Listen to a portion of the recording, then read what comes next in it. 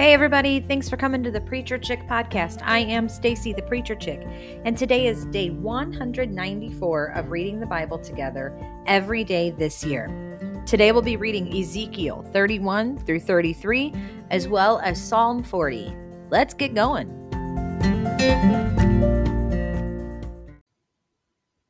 In the 11th year, in the 3rd month of the 1st day of the month, the word of the Lord came to me.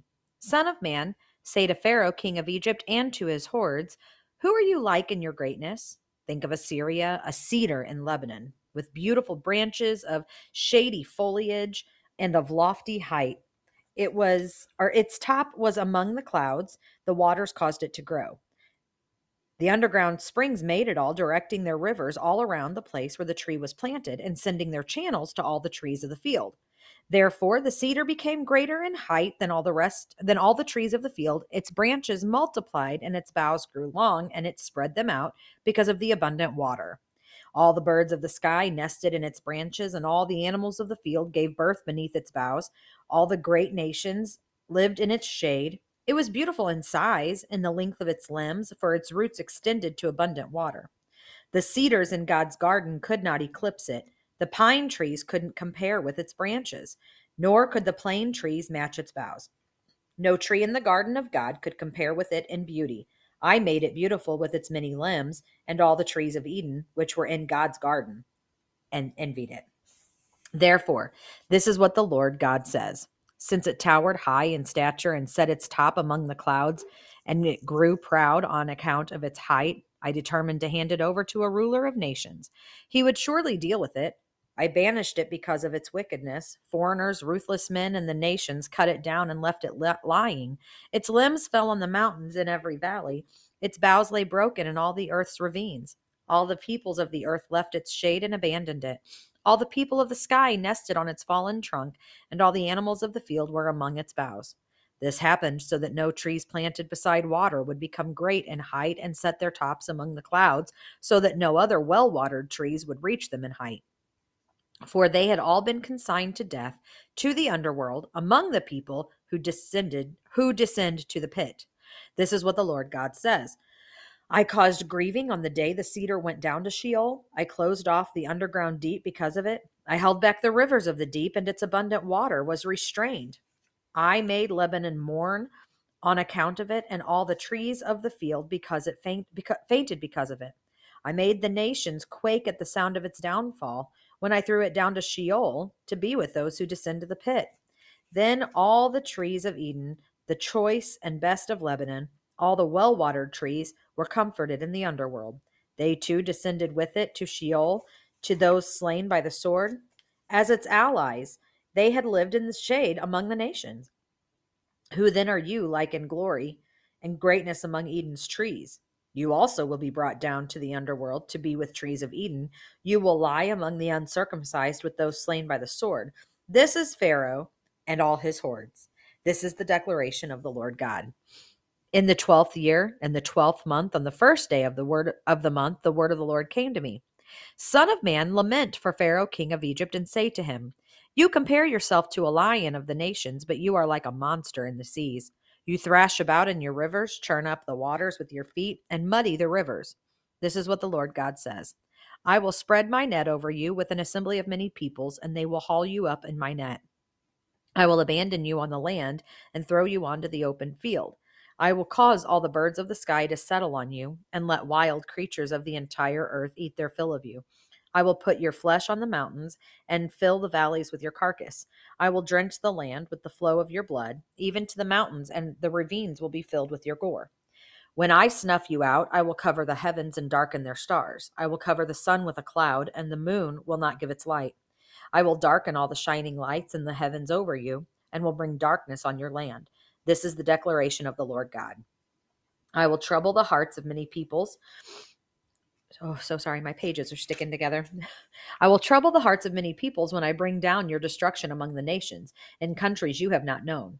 I will cause many peoples to be appalled at you, and their kings will shudder with fear because of you, when I brandish my sword in front of them. On the day of your downfall, each of them will tremble every moment for his life. For this is what the Lord God says. The sword of Babylon's king will come against you. I will make your hordes fall by the swords of warriors, all of them ruthless men from the nations. They will ravage Egypt's pride, and all its hordes will be destroyed. I will slaughter all its cattle that are beside many waters.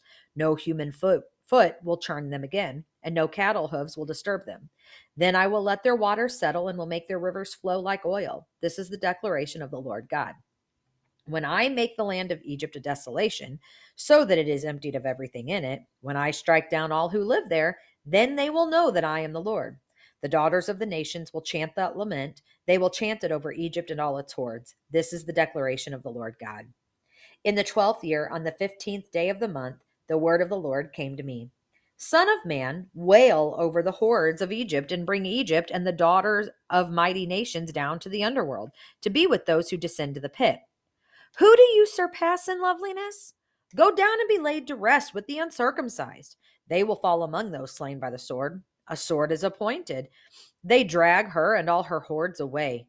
Warrior leaders will speak from the middle of Sheol about him and his allies. They've come down.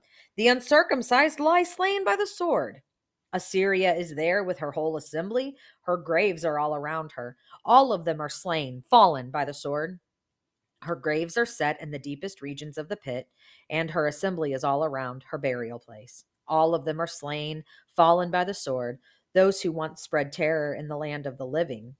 Elam is there with her hordes all around her grave. All of them are slain and fallen by the sword, those who went down to the underworld, uncircumcised, who once spread their terror in the land of the living. They bear their disgrace with those who descend to the pit.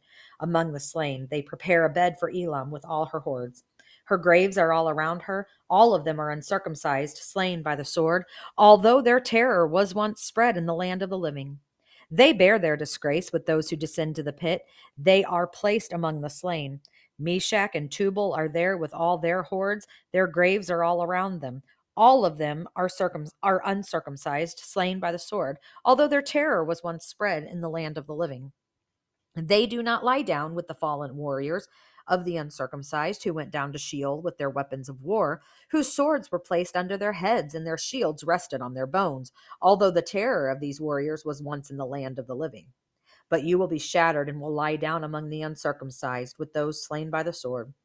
Edom is there, her kings and all her princes, who, despite their strength, have been placed among those slain by the sword. They lie down with the uncircumcised, with those who descend to the pit. All the leaders of the north and all the Sidonians are there.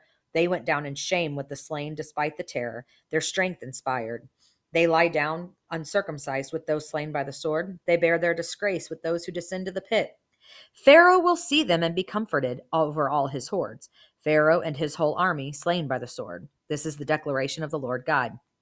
For I will spread my terror in the land of the living, so Pharaoh and all his hordes will be laid to rest among the uncircumcised with those slain by the sword. This is the declaration of the Lord God.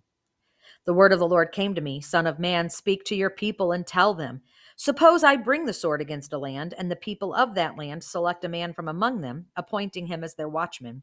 And suppose he sees a sword coming against the land and blows his trumpet to warn the people. Then if anyone hears the sound of the trumpet but ignores the warning, and the sword comes and takes him away, his death will be his own fault. Since he heard the sound of the trumpet but ignored the warning, his death was his own fault.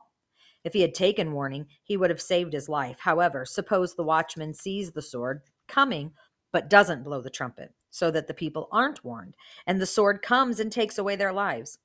Then they have been taken away because of their iniquity, but I will hold the watchmen accountable for their blood. As for you, Son of man, I have made you a watchman for the house of Israel. When you hear a word from my mouth, give them a warning from me. If I say to the wicked, wicked one, you will surely die, but you do not speak out to warn him about his way, that wicked person will die for his iniquity, yet I will hold you responsible for his blood. But if you warn a wicked person to turn from his way, and he doesn't turn from it, he will die for his iniquity, but you will have rescued yourself. Now, as for you, Son of man, say to the house of Israel, you have said this, our transgressions and our sins are heavy on us, and we are wasting away because of them. How then can we survive? Tell them, as I live, this is the declaration of the Lord God, I take no pleasure in the death of the wicked, but rather that the wicked person should turn from his way and live. Repent of your evil ways. Why will you die, house of Israel? God's like, come on, I'm telling you what to do. Why do you insist on making this difficult? And I can't help but think, how many times does he say the same thing to us? I mean, are we really so different today? Continuing on. Now, Son of Man, say to your people, the righteousness of the righteous person will not save him on the day of his transgression, neither will the wickedness of the wicked person cause him to stumble on the day he turns from his wickedness. The righteous person won't be able to survive by his righteousness on the day he sins. When I tell the righteous person that he will surely live, but he trusts in his righteousness and acts unjustly, then none of his righteousness will be remembered, and he will die because of the injustice he has committed. So when I tell the wicked person, you will surely die, but he repents of his sin and does what is just and right, he returns collateral, makes restitution for what he's stolen, and walks in the statutes of life without committing injustice. He will certainly live, he will not die. None of the sins he committed will be held against him. He has done what is just and right, he will certainly live. But your people say, the Lord's way isn't fair, even though it is their own way that isn't fair.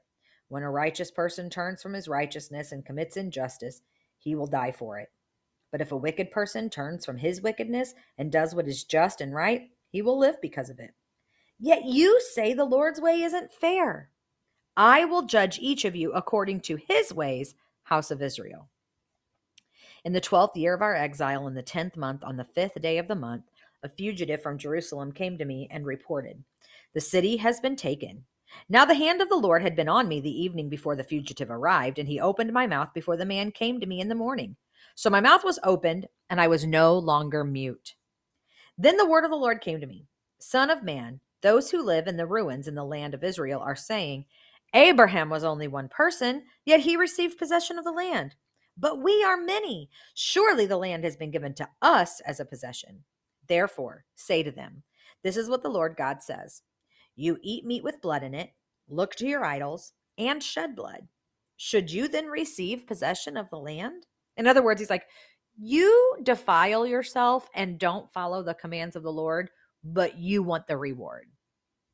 That's kind of what God is saying through Ezekiel. He continues, you have relied on your swords and you have committed detestable acts, and each of you has defiled his neighbor's wife. Should you then receive possession of the land? Tell them this. This is what the Lord God says. As surely as I live, those who are in the ruins will fall by the sword. Those in the open field I have given to wild animals to be devoured, and those in the strongholds and caves will die by plague. I will make the land a desolate waste, and its proud strength will come to an end. The mountains of Israel will become desolate with no one passing through. They will know that I am the Lord when I make the land a desolate waste because of all the detestable acts they have committed.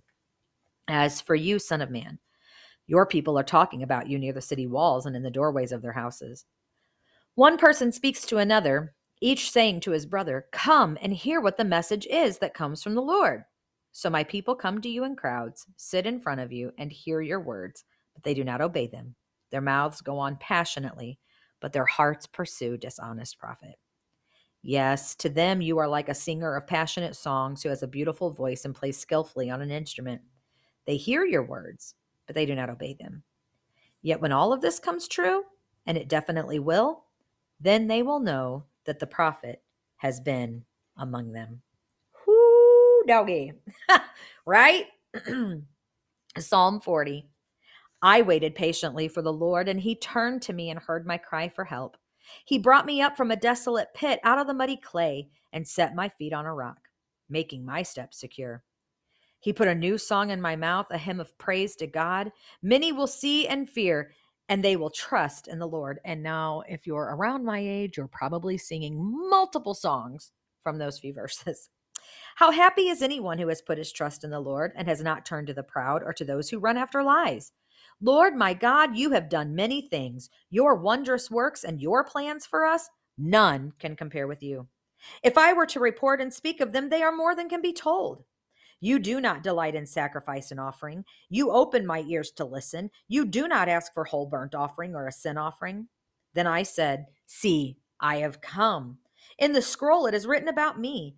I delight to do your will, my God, and your instruction is deep within me. I proclaim righteousness in the great assembly. See, I did not keep my mouth closed, as you know, Lord. I did not hide your righteousness in my heart. I spoke about your faithfulness and salvation. I did not conceal your constant love and truth from the great assembly. Lord, do not withhold your compassion from me. Your constant love and truth will always guard me. For troubles without number have surrounded me. My iniquities have overtaken me. I am unable to see. They are more than the hairs of my head, and my courage leaves me. I mean, David goes from, hey, God heard my cry and he's taking care of this too. Oh, I can't get past where I'm at. You know what I'm saying? Goodness. Lord, be pleased to rescue me. Hurry to help me, Lord. Let those who intend to take my life be disgraced and confounded. Let those who wish me harm be turned back and humiliated.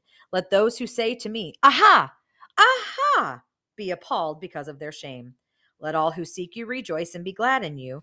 Let those who love your salvation continually say, the Lord is great.